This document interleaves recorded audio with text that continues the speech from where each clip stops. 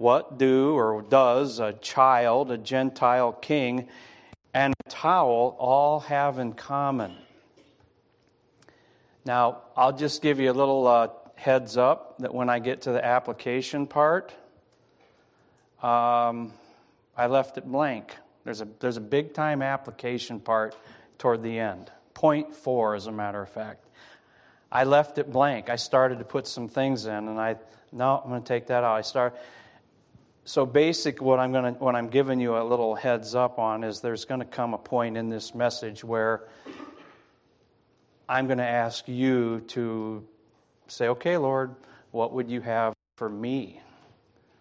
And so just a little warning on that. What do these things all have in common? Well, they were all used by Jesus as object lessons to settle 3 different disputes that the disciples had as they discussed which of them would be the greatest in His upcoming kingdom. In at least 3 different scenes, the 12 had passionate arguments as to which of them would be the greatest, in His kingdom, which they mistakenly thought He was about to set up on earth by overthrowing the Roman government. He had even stated to them, you are going to sit on the 12 thrones judging the tribes of Israel. Well, they must have missed the first part of that verse in Matthew 19:28 when He said this reign would take place in a new world in the future. Each man wanted to make sure that he was not overlooked,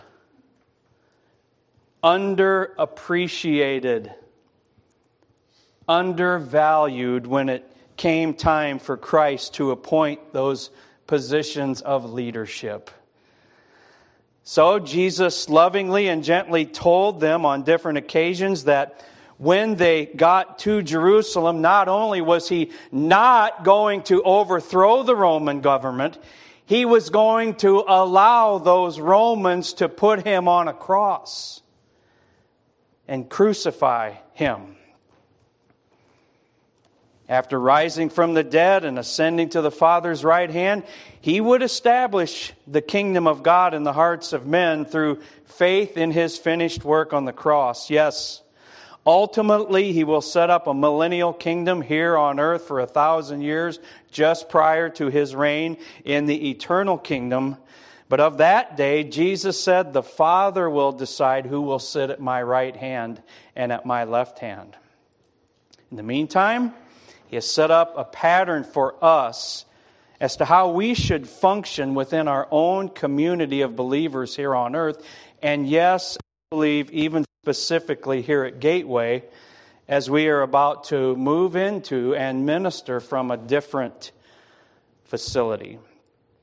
So, one of the occasions where the 12 argued who is going to be the greatest is in Luke 22. And if you're not there, I would invite you to turn or push that button that will bring up Luke 22.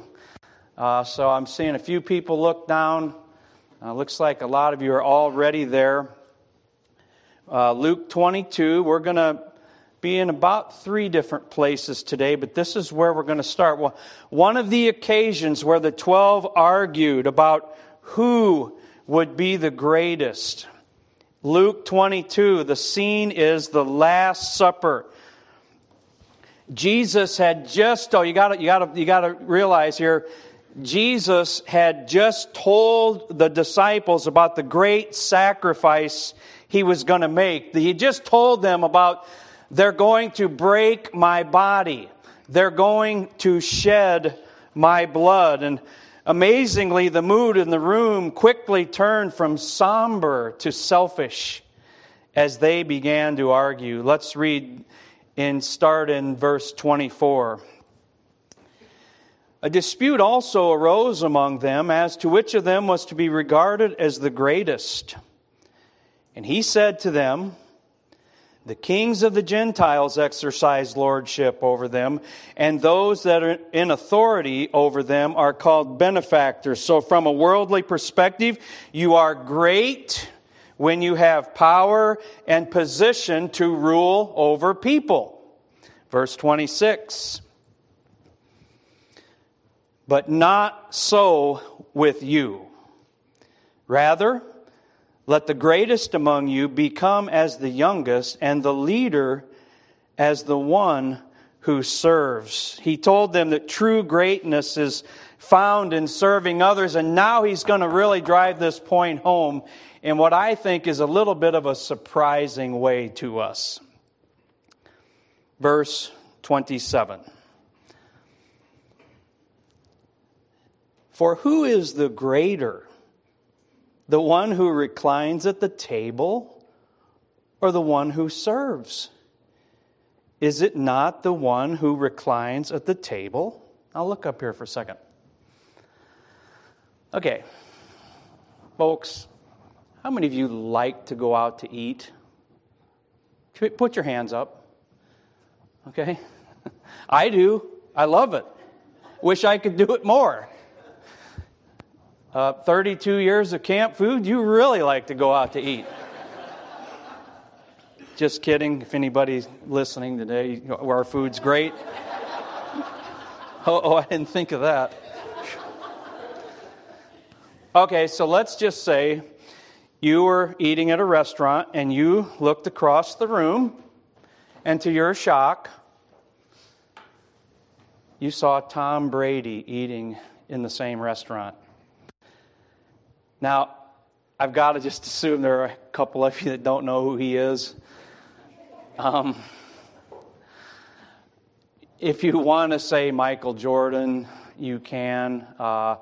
Your favorite soccer player, Messi, one of those. So we're just going to use Tom Brady for an example. You're sitting in a restaurant, you look across the room, and the guy who's won 6 Super Bowls in the National Football League is sitting there, and you're like, no, not happening. We would never eat in the same restaurant. This is hypothetical, of course. So you see Tom Brady sitting down, eating a meal, and if you were to walk around the room, walk around where people are getting their food, and you were to go up to every table, and you were to say to this person, hey, who's greater, Tom Brady or that guy serving him the meal? And you go to this side, and you go to this side. Hey, who's greater, Tom Brady or his waiter? Well, they're going to obviously say Tom Brady, of course. And why would they say that? Well, he has money, power, athletic ability, fame, good looks, a supermodel wife, a $17 million home, expensive vehicles, designer clothes, everything you need to be considered great. And Jesus said in verse 27, but out of those two, I am among you as the one that serves. Were you expecting that? Who's greater? The guy sitting down for the meal or the waiter? Obviously the one sitting down at the meal. You know which of those two I'm like? I'm the guy serving the meal. Well, what does that mean for us today? Matthew 10:25 says, it is enough for the disciple that he be as his master, and the servant as his Lord. If you and I are going to be like Christ, we must serve. Now, we're all going to have a part in this, and it's important that we have Christ's mind as we move forward in ministry here in Travelers Rest. So while we're in Luke 22, I'd just like to put our attention on verse 39. After the Lord's table, he, Jesus, verse 39, came out and went, as was his custom, to the Mount of Olives. And the disciples followed him. When he came to the place, he said to them, pray that you may not enter into temptation. And he withdrew from them about a stone's throw and knelt down and prayed, saying, Father, if you are willing, remove this cup from me. This impending death on the cross, bearing the wrath of God due to sin. If you are willing, remove this cup from me. Nevertheless, not my will, but yours be done. Remember what I just said? It is enough that the servant be as his master. Number one, we're going to see that a servant is selfless. Selfless. 1 Corinthians 13:5 tells us, love seeketh not her own. Love does not insist on its own way. Philippians 2:3, let nothing be done through strife or vainglory, pride or self-seeking ambition. The very first time the disciples argued about the greatest in the kingdom, I think you could find it in Matthew 18, 1-4, and it says there that, and calling to him a child. Okay, remember, here's this argument, who's going to be the greatest?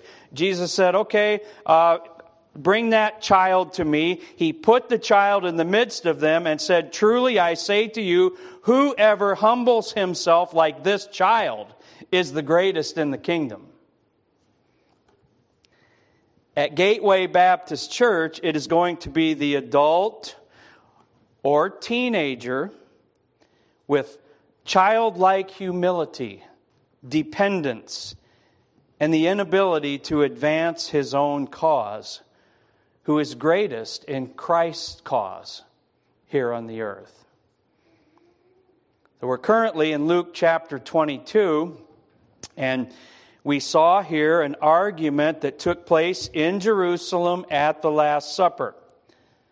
Now, this argument had taken place before on their way to Jerusalem, so we're going to turn back in time a little bit and turn back in our Bibles. So I'd like you to go back to Mark chapter 10, please.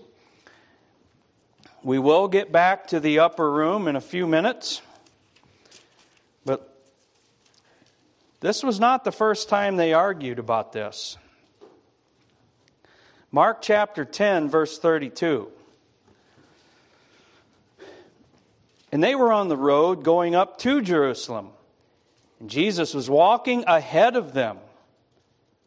And they were amazed. And those who followed were afraid. Taking the 12 again, he began to tell them what was to happen to him, saying, see, we are going up to Jerusalem, and the Son of Man will be delivered over to the chief priests and the scribes, and they will condemn him to death and deliver him over to the Gentiles. And they will mock him and spit on him and flog him and kill him. After 3 days, he will rise. Servant not only is selfless, but number two, a servant sets an example. A servant, a selfless servant, sets the tone for others to follow. The time had come for Jesus to go to Jerusalem. He knew that this would mean sorrow, suffering, and certain death. Yet he forged his way toward that city where he would be beaten, mocked, and hung upon a cross. Speaking about his example, we can look back to Isaiah chapter 50. Speaking of the Messiah, he said, I offered my back to those who beat me, my cheeks to those who pulled out my beard. I did not hide my face from mocking and spitting. Because the sovereign Lord helps me, I will not be disgraced. Therefore, I have set my face like a flint, and I know I will not be put to shame. Luke 9 and verse 51, when the days drew near for him to be taken up, he set his face to go to Jerusalem. A selfless example along the path of true surrender. How did the disciples react to this? says they showed amazement. Wow, I can't believe he's so resolutely going to the place where he's going to be killed. He went to Jerusalem fully aware of the cost. And I just want to give us all a reminder. Serving people is not always that glorious. Serving people will cost you something. Cost him his life. Number 3. A servant responds in a godly way when he is mistreated. Now, I'm going to guess that 80% of you, maybe 90% of you in the room. By the way, let me just pause. Richard, is it hot in here or is it just me? It's just me? Okay. You don't have to come up and turn it down. Uh-oh, now we're going to have a fight because some are saying, yeah, it's not just you. Nothing like you bothering the message here. So, all right, I'll keep going, but don't turn it down too low because some ladies don't have sweaters with them. By the way, I do have brown shoes on today in case anybody was wondering about that. You had to be here for that one.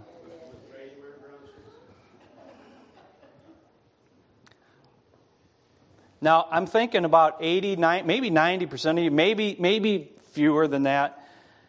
When we read the account of what we're about to look at, this is one of those things that we can kind of miss. We kind of gloss over. Not that we intend to, but it's maybe not the main thing, the main idea here.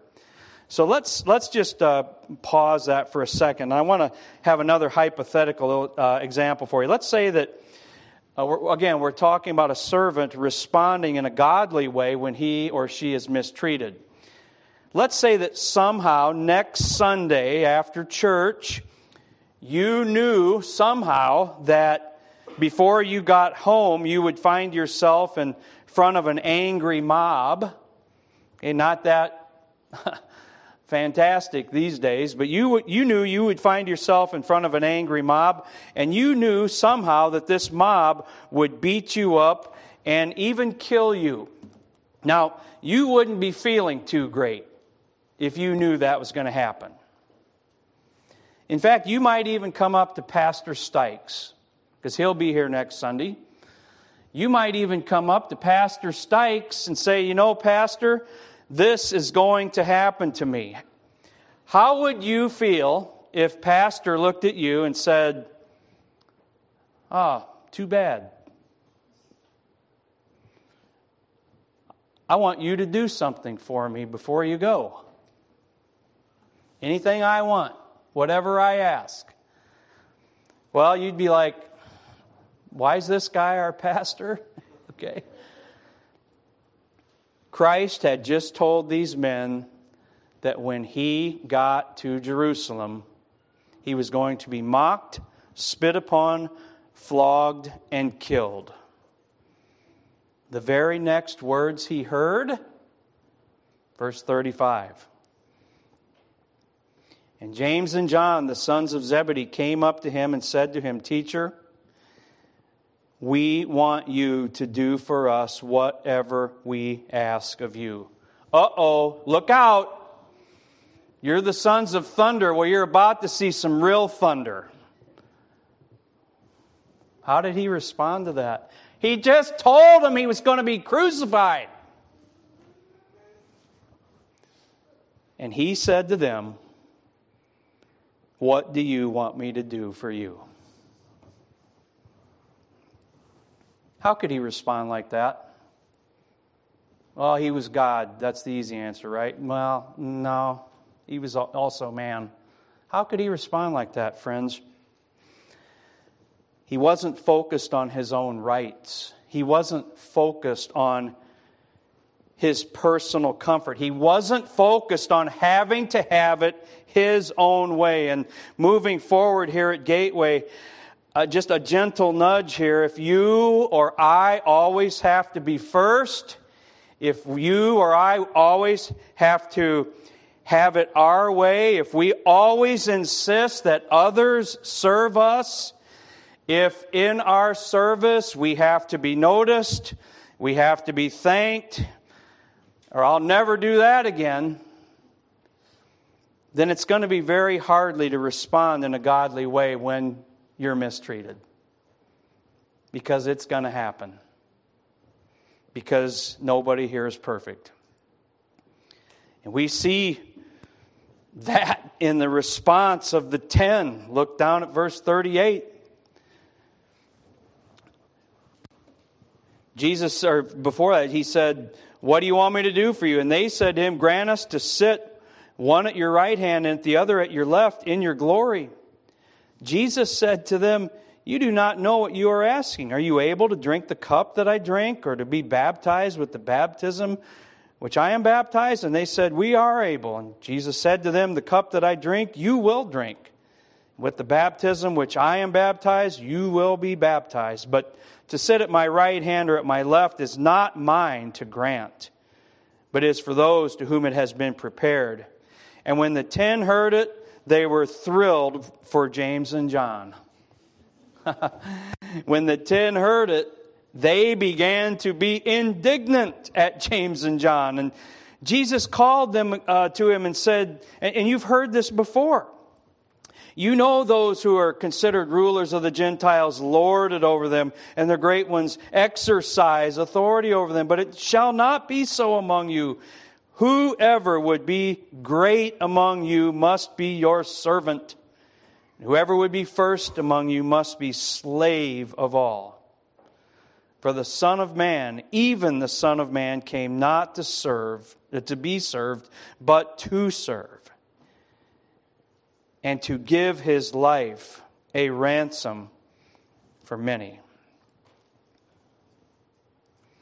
A servant responds in a godly way when he is mistreated. Now we're going to transition here and keep moving along. We're going to leave Christ and the disciples here on the road, and we're going to go back to the upper room where we had them earlier when we were in Luke 22. But we're not going to turn to Luke 22 because Luke pretty much ended the story. Remember when he gave the example about two guys, the guy sitting at the meal and the servant, and he ended that discussion by saying, out of those two, I am like the guy who serves. He ended it right there.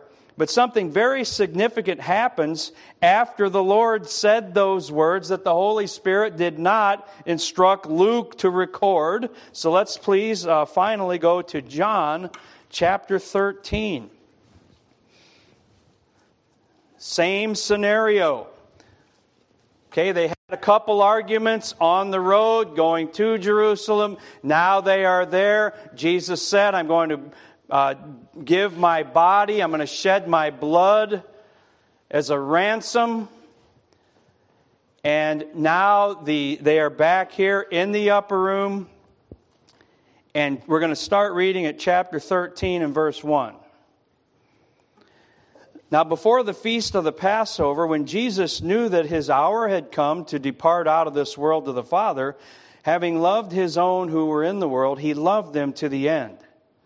During supper, when the devil had already put it into the heart of Judas Iscariot, Simon's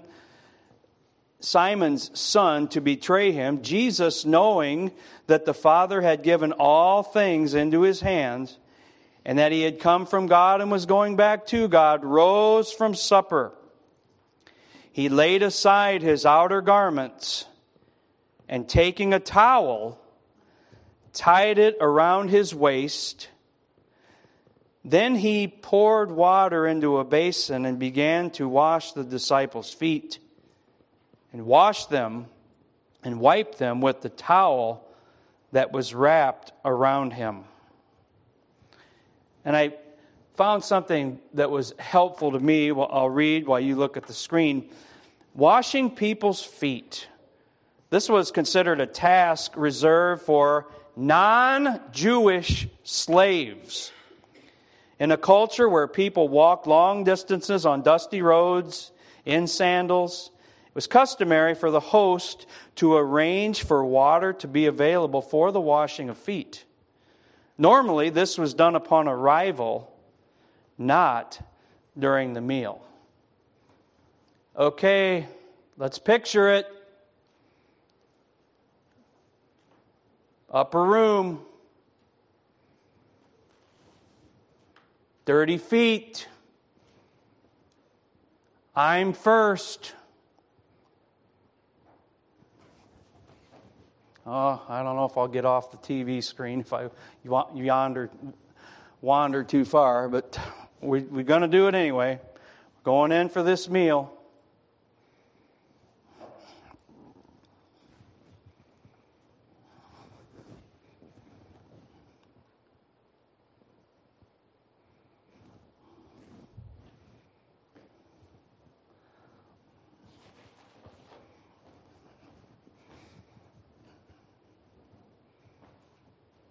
Now, I don't know exactly what it looked like, but I do know this. They were concerned about who was the greatest. They had dirty feet. And there was a towel and water, but there was no slave. They all passed by the towel on their way in. Why?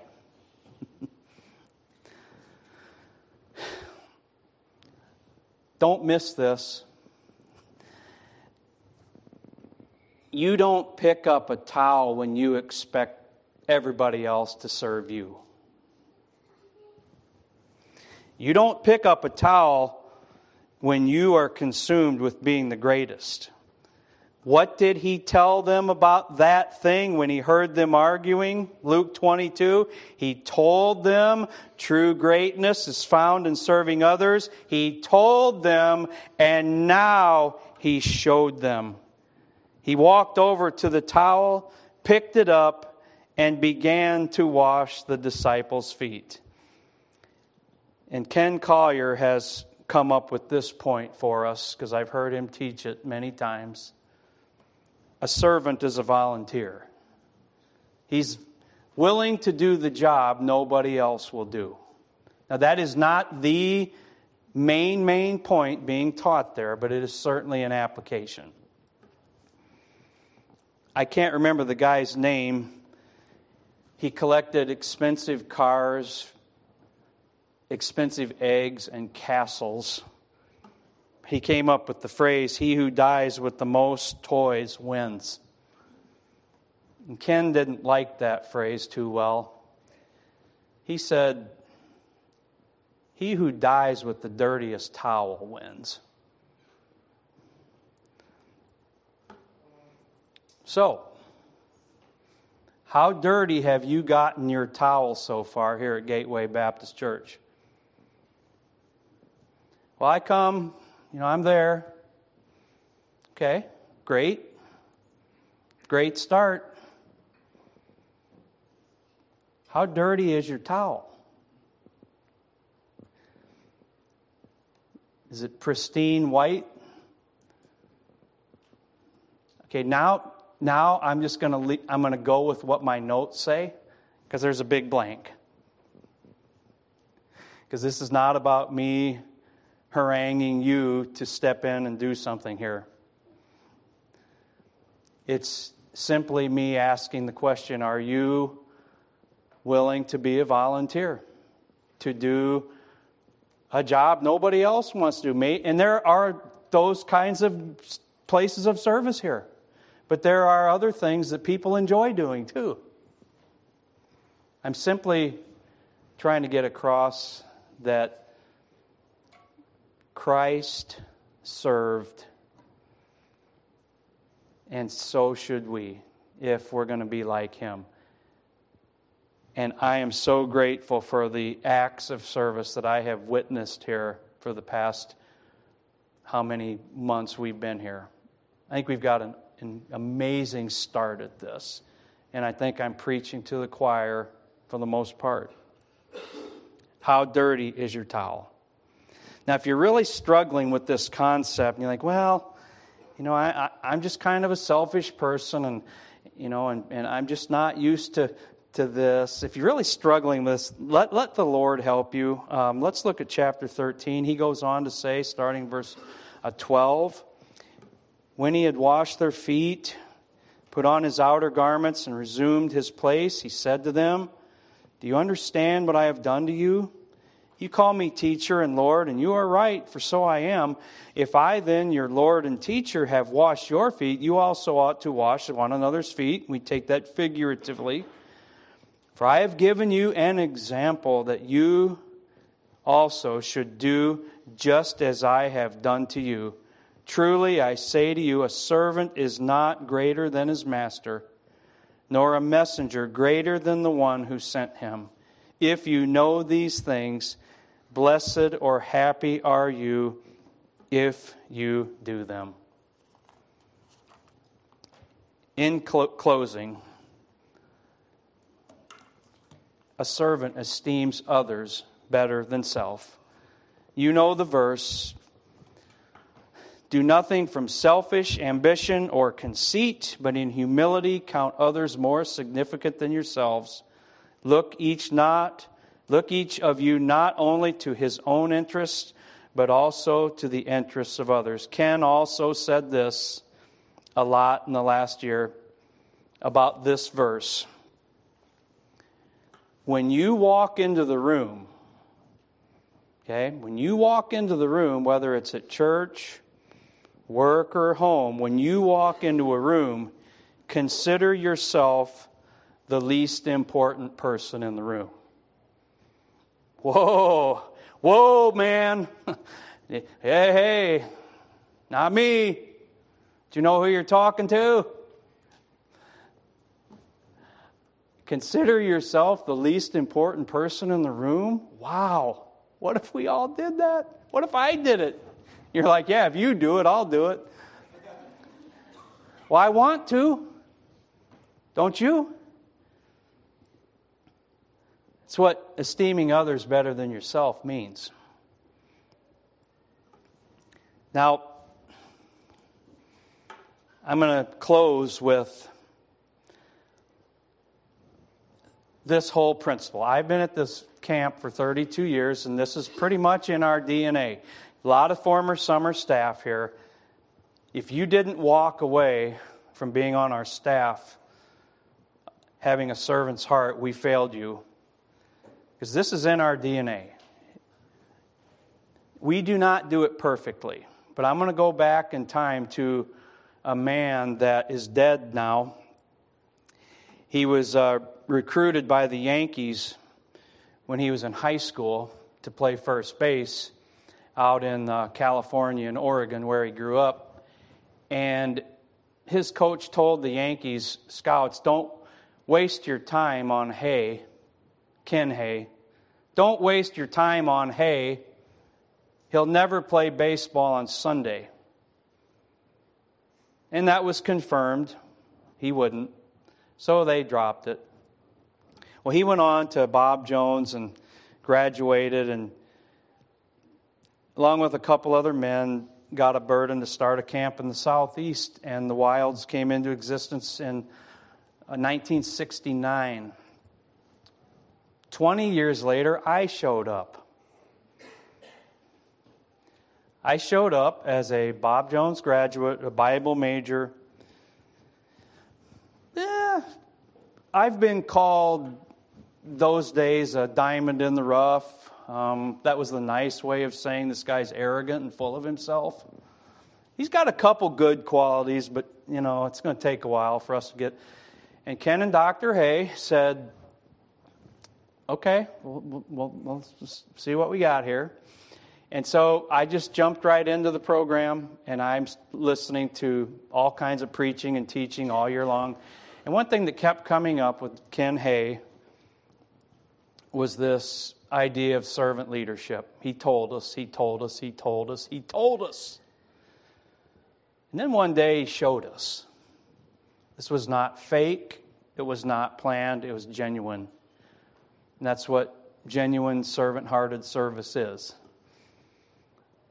First summer I was there, I was a counselor, and there was some kind of water line break outside of the east wing, and they had quite the trench dug and the pipes, and there was mud everywhere, and I'm walking by with my camper as this counselor, and I look in the trench, and Ken Hay is in the trench with a shovel, khaki pants, white shirt, and dress shoes. And he's in there digging away with the maintenance guys who are supposed to be in there getting dirty. He told us, and he showed us. Well, I'm going to fast forward a few years. The camp asked me to change jobs, which meant a move to Greenville. Tina and I had just been married 6 months. And so we were living in A5.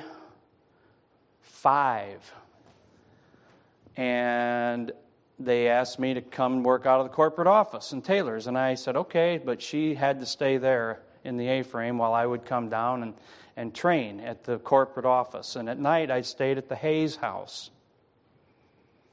And it was going to be a great night. She taught home ec. She's a great cook. He loves sports. There's a big game on tonight. This is perfect. I really hate not being home, Tina, but I'm okay, really. It's going to be a great night. And we got done with supper. And I'm anxious to get into the TV room. So I dismissed myself at the end of supper, and I sat there and waited, and I thought, I don't know how to do this remote control. Where is he? I waited, and he didn't show up. So I go back in, and I'm kind of quietly walking, and I look around in the kitchen, and he's sweeping the floor, picking the 2 crumbs up that ended up on the floor. And he's bending that 6'6" frame down, picking up crumbs. Okay, that's interesting. I don't know much about that. Well, okay, game's about on. Then he walks over to the sink. And he helped his wife hand wash those dishes. Now, guys, I would really like to go to task here and talk about servant leadership in the home. I'm not going to, but let what I'm saying just be enough of encouragement. He walked over to the sink and helped his wife do the dishes and dry them and put them away. You know what she did? She reached up, gave him a hug, and planted a kiss on him that was pretty impressive.